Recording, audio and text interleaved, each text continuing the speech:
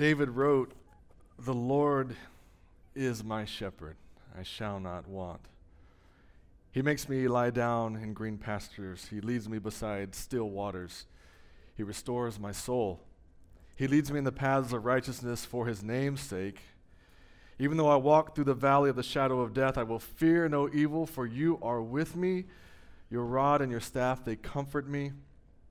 You prepare a table before me in the presence of my enemies. You anoint my head with oil. My cup overflows. Surely goodness and mercy shall follow me all the days of my life, and I shall dwell in the house of the Lord forever." Psalm 23 might be, besides John 3:16, the most well-known passage in the Bible. People who have never opened a Bible in their entire lives have probably at least heard part of Psalm 23. Because in every movie and every TV show, when there's a funeral, two traits. It's a Catholic funeral, because there's a priest, because they got to show this is a religious thing, so he's got the collar, and they're reading Psalm 23. I don't know if the Pope struck a deal with the major studios, it's a PR thing, but every funeral, there's a priest, and he's always reading some part of Psalm 23. So if you've never set foot in church, you've never owned a Bible, you have most likely heard at least, "The Lord is my shepherd." Today, we're going to unpack it, because it is full of valuable, helpful information for all of us, because we need a shepherd. We need to understand what this passage is really talking about. I'm going to give you a little bit of context. David wrote this song before he was king. Chronologically, it falls in with about 1 Samuel 18 or 19. A little bit of background. David was from a family where his father owned some sheep. He was the youngest son, and his job was to keep the sheep. Now, there was a king over Israel named Saul, who was this mighty man, a mighty warrior, but he was not a godly man. And so God sent the prophet Samuel to find a new king. He said, "I've chosen one, and you're going to anoint him as king." And so Samuel ends up at the house of Jesse, David's father, and Jesse parades his sons out. And there's the firstborn. This guy's tall, and he's muscular, and he's good looking. And the prophet Samuel says, "Oh, surely this is the guy." And the Lord says, "No." And bring the next son. "No." Next one. "No." And then Samuel says, "Are there any other sons?" And he says, yeah, there's one more. Yeah, he keeps the sheep. Samuel says, "Well, bring him here." In walks young David, and the Lord says, "That's the one. That's the one." David was a poet. He was a musician. And as Saul began his downslide into insanity, he was having these fits of rage where this evil spirit would come over him, and he would just get violent and go berserk. And so they found someone and say, "We got this kid who is a skilled musician." And so they brought David in, and his job was, when Saul would start throwing a tantrum and getting all crazy and violent, David would play and would calm him down.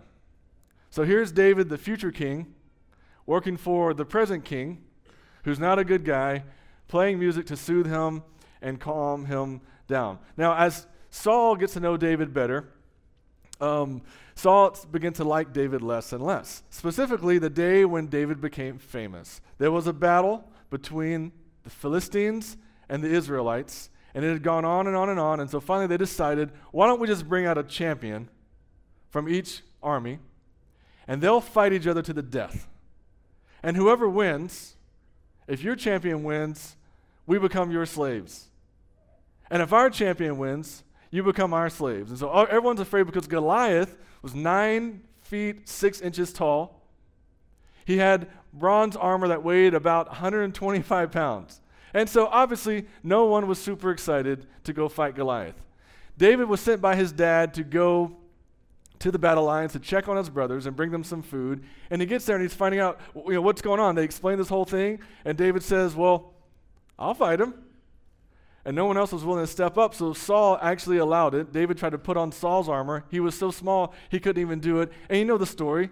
David gathers his sling and some stones, hits Goliath right in the forehead, cracks his skull, kills him, cuts his head off with his own sword. Big day. Looks good on a resume. Now, moving forward, Saul, you'd think, would be happy about that. Actually, it made Saul angry, because as Saul returns to the city, he hears the women singing, Saul has slain his thousands and David his 10,000s. The psycho king is unhappy. And so he formulates a plan. I want to kill David. So David is in the king's court, playing the harp, trying to calm him down. And Saul, the Bible says, takes his spear in the attempt to pin David to the wall. David escapes out of Saul's hand. Saul has another idea. I'll give him my daughter. Maybe she, as his wife, can be a snare to him. The Bible tells us that Saul's daughter Michal loved David, and so she was not a snare to him. So then Saul says, okay, I'm going to send David into more battles. Surely the enemy will take care of him. What happened instead was God prospered David. He was victorious in battle, became a great and successful leader in battle, and the people loved him more and more and more and more. So Saul says, okay, no more kid gloves, let's do this. Saul tells his servants and his son Jonathan, kill David. Doesn't have to look like an accident, don't have to do it in battle, kill him. Something had happened earlier in David's life that the Lord orchestrated, because the Bible tells us that Jonathan, Saul's son, and David, when they met, their hearts were knit together and they loved each other like their own souls. And so Jonathan warns David, my dad's wanting to kill you, you have to flee. Michal, David's wife, Saul's daughter, helps him escape. And now what you have is David writing, the Lord is my shepherd. Let's set the context, because we need to understand this is not a guy in the peak of life. This is a guy in his darkest hour writing Psalm 23. There's 5 things I want to encourage you in this morning if you're taking notes. If not, just listen. This has been helpful for me prepping this and relying on God for this. I hope it's helpful for you. From Psalm 23, my hope is that we'll all have a better understanding of it today, and we put it to use, and we receive comfort understanding who God is more and more and more. Number 1, from Psalm 23, we need to recognize the shepherd. It starts off with, the Lord is my shepherd. Now, when you see the word Lord in the English Bible and it's all caps, that's for a reason.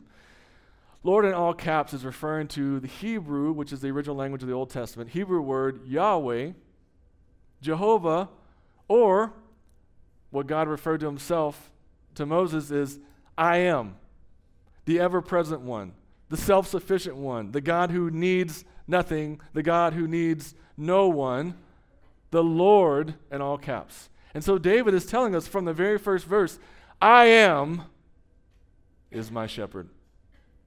That's the foundation. Now the Bible refers to us as sheep many times. And it's not meant to be an insult. God calls us sheep because it's just a fact. We are always following something or someone. And as sheep, we need a shepherd, but not just any shepherd. We need who David called upon. The Lord is my shepherd. So that's the foundation for this. And we can read this whole passage, and if you read it on your own, start every verse with, because the Lord is my shepherd. That's why all these promises can be true. Because the Lord is my shepherd, I shall not want. I have what I need. We get more elaboration on what this means hundreds of years later when the descendant of David, the promised Messiah, Jesus, stands up and teaches in John 10, verses 11 through 15, I am the good shepherd.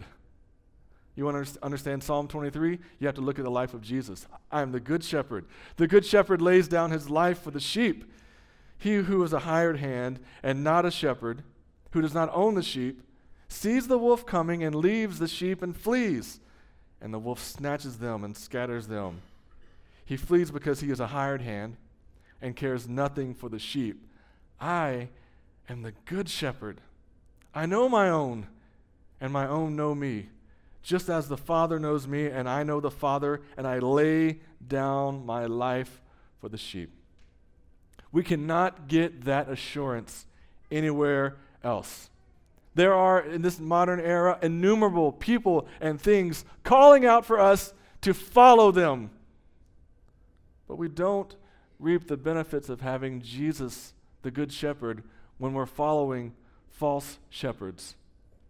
So be encouraged this morning. We don't have to settle for imposters or wannabe shepherds because they cannot meet our needs like the Lord. And as our good shepherd, God desires to provide for us. As the almighty, sovereign, creator, and sustainer God, he has the resources to actually provide for us. So we've got to recognize Jesus is our true shepherd and then follow him.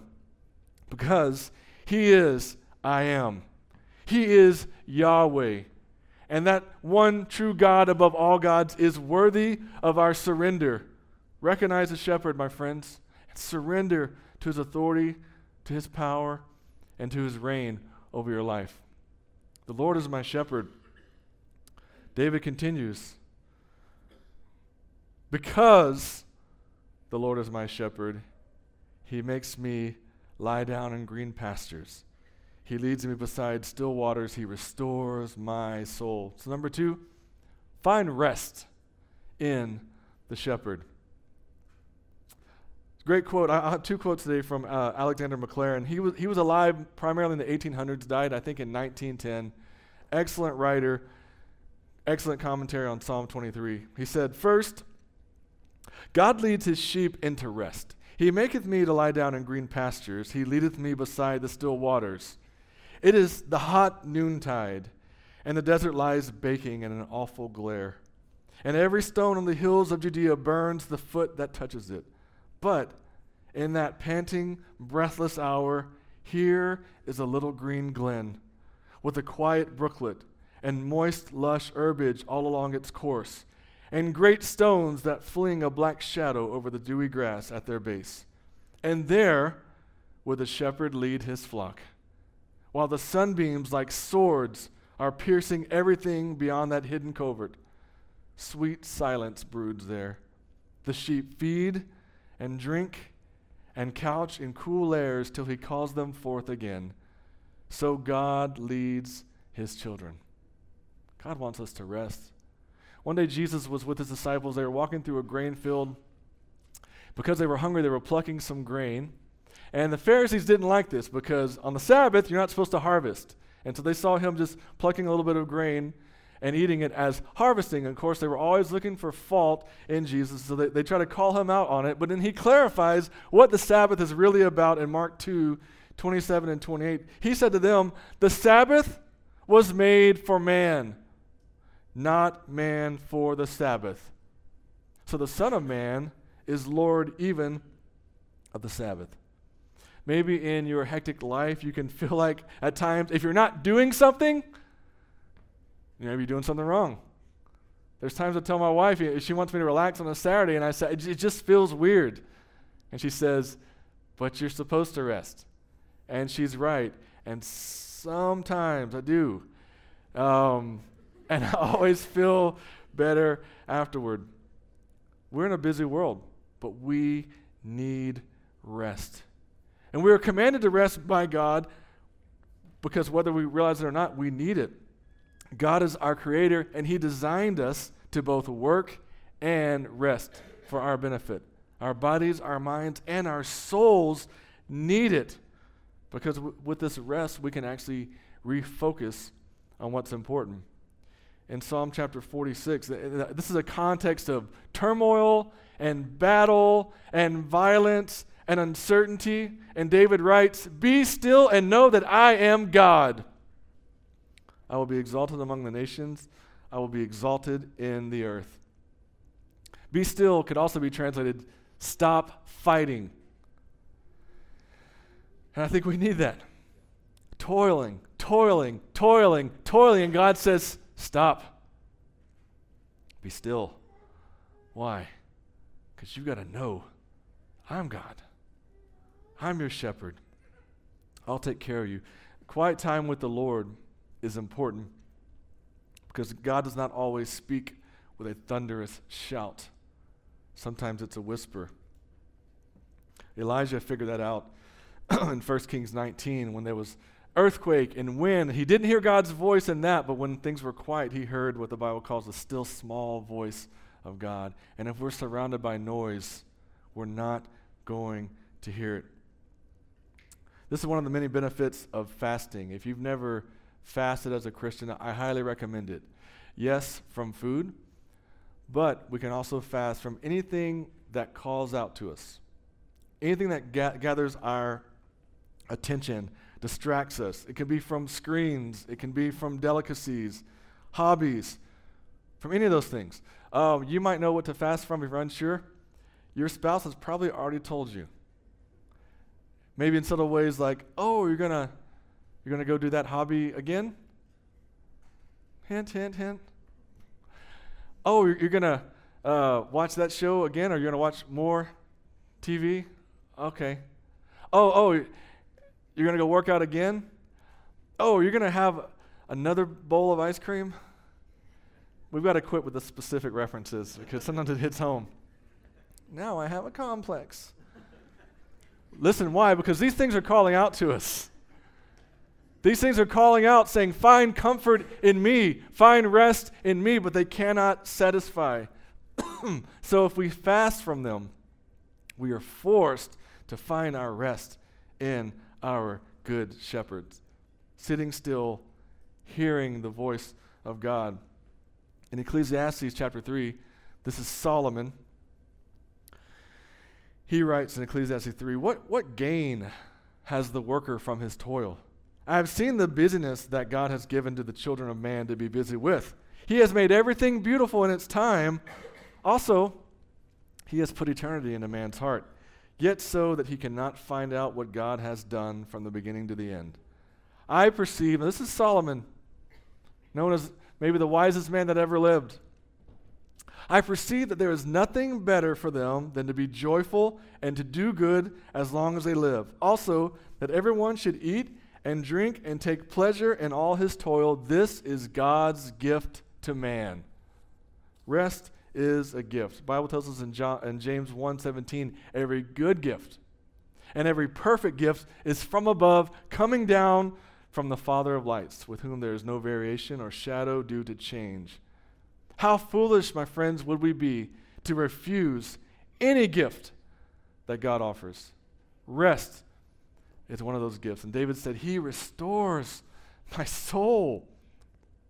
Isaiah chapter 40. You want to know the character of God, how he sees us and what he does for us? Isaiah 40, 28 through 31. Have you not known?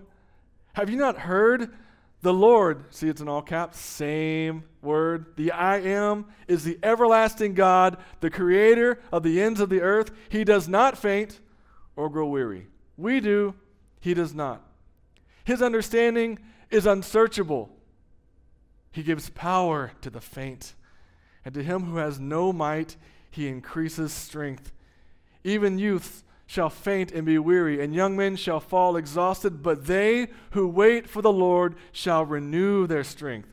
They shall mount up with wings like eagles. They shall run and not be weary. They shall walk and not faint.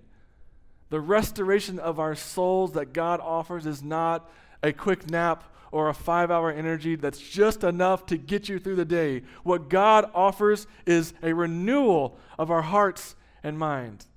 He comforts us when we are hurting. He guides us when we wander. He makes our sinful hearts clean and new and able to love him and able to love like him. I want to encourage you, find rest in our good shepherd. Because the Lord is my shepherd, it says he leads me in paths of righteousness for his name's sake. Here's Alexander McLaren again. The soul, thus restored, is then led on another stage. He leadeth me in the paths of righteousness for his name's sake. That is to say, God guides us into work.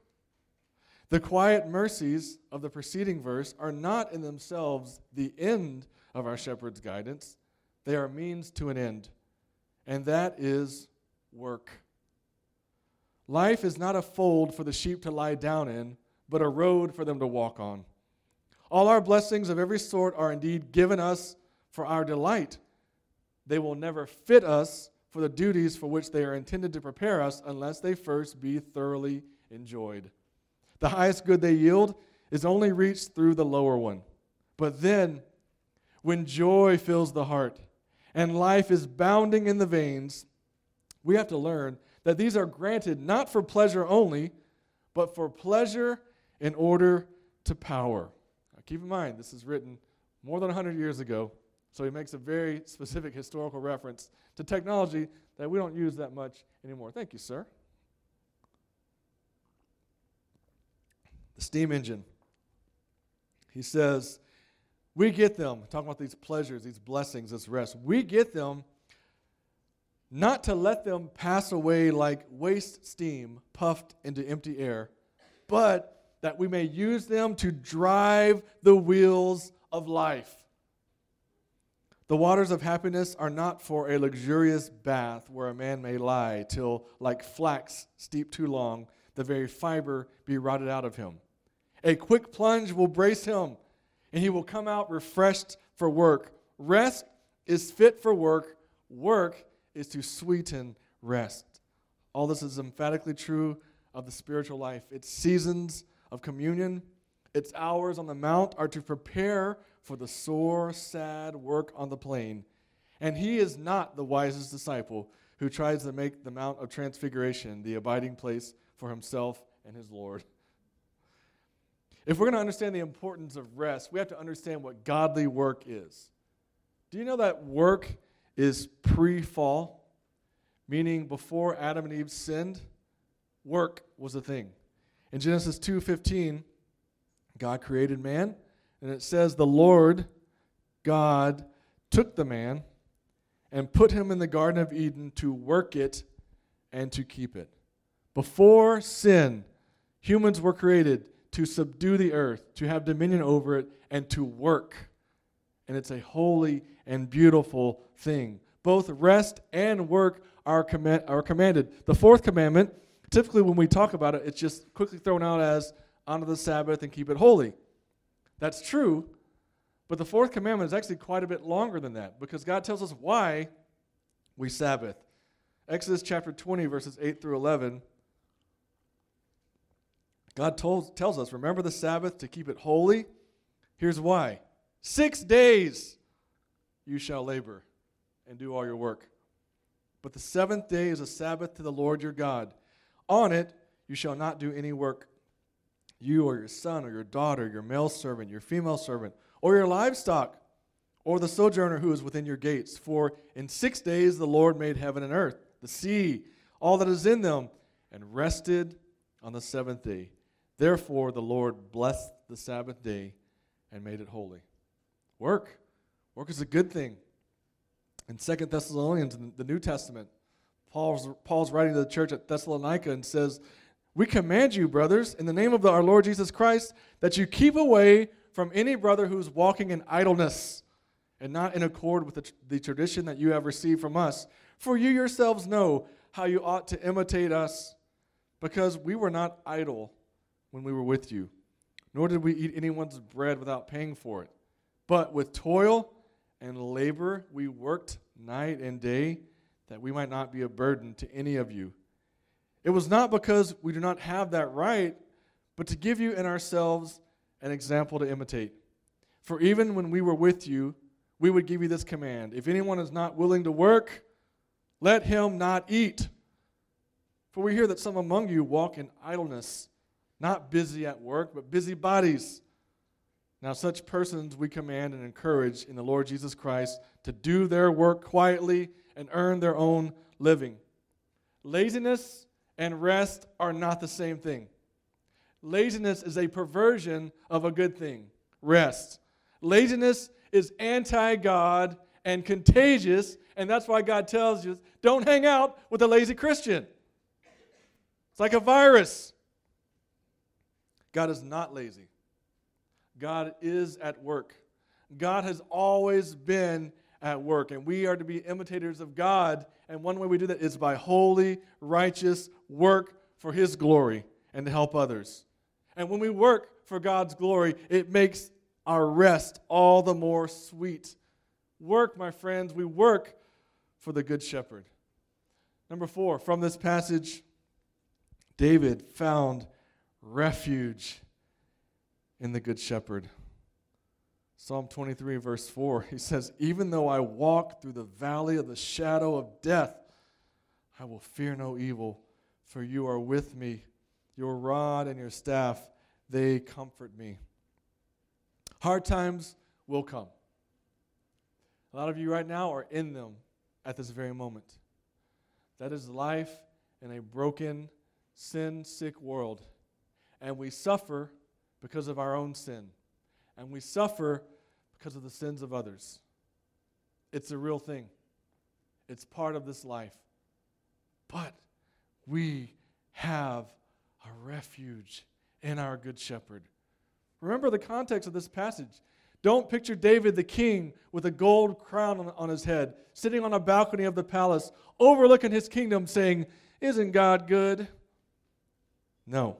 You have David on the run, in hiding, the future king, but not the king.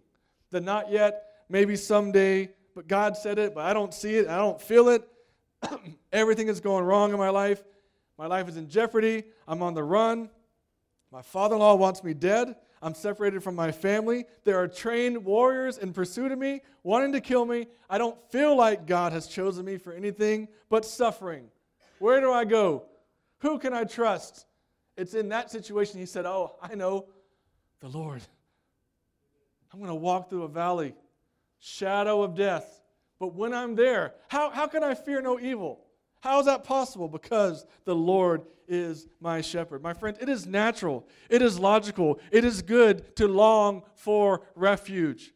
God has put that in us. When we suffer, we should long for refuge, but be warned, taking refuge in anything other than our Good Shepherd is idolatry. It's escapism.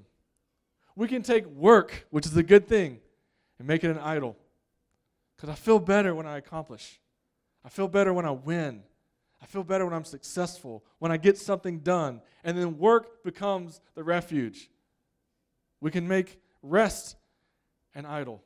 Work hard, play hard. I'm entitled to not do anything because I work so hard and I hate my job and I'm so miserable this week. So if I could just get to the weekend, if I just put my hope in my day off, everything will be fine. No, our refuge is in the Good Shepherd. Wanderlust. When's my next trip?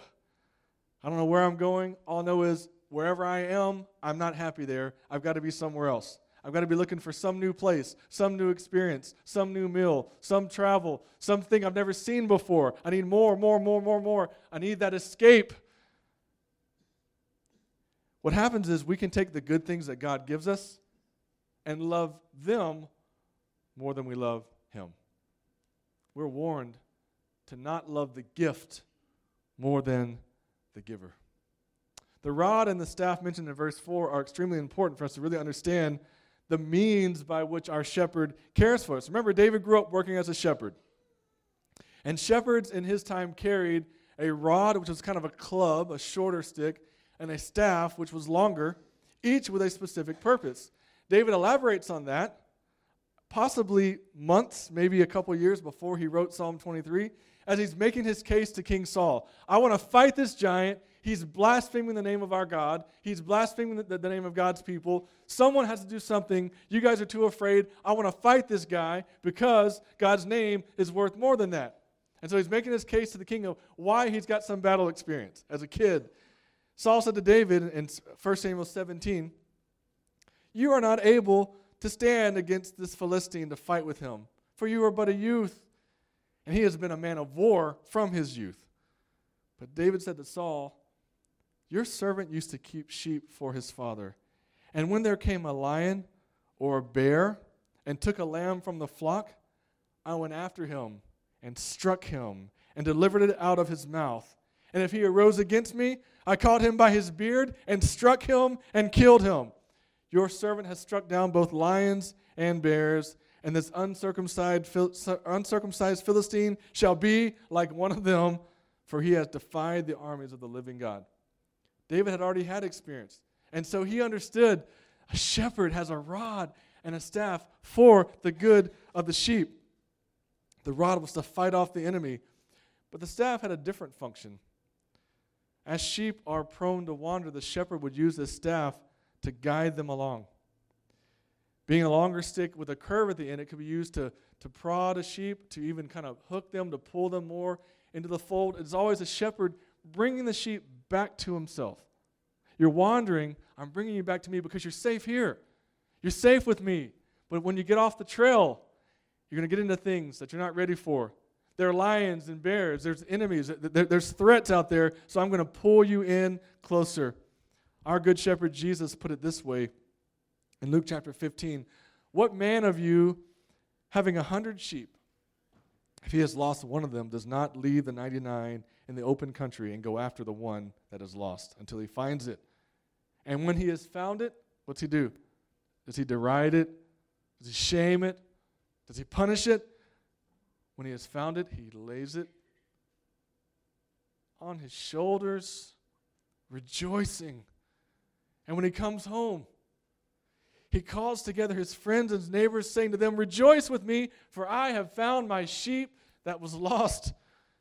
David found refuge in knowing in his darkest time he was not lost, because he was comforted by the rod and the staff of his shepherd. Listen to the tenderness in Isaiah chapter 40, verse 11. This is talking about that all-powerful, almighty I am. He will tend his flock like a shepherd. He will gather the lambs into his arms. He will carry them in his bosom. He will gently lead those that are with young. My friends, the Lord is our shepherd. He is mightier than all. He is stronger than our problems. He is stronger than our enemy, and he stands with a weapon in his hand. The rod was not used on the sheep, but for the sheep. And so on behalf of the sheep he loves, God is ready to strike down the enemy. And his staff, no matter how far you wander, his staff is always ready to guide us in the right path. He leads us to green pastures, nourishing still waters for our good and his glory. And my friends, that is comforting, because there's nothing and there's no one else in which we can find refuge that only God can give. Take refuge in the Good Shepherd. Number 5, take confidence in the shepherd. Because the Lord is our shepherd. David said, imagine this is a guy in a cave.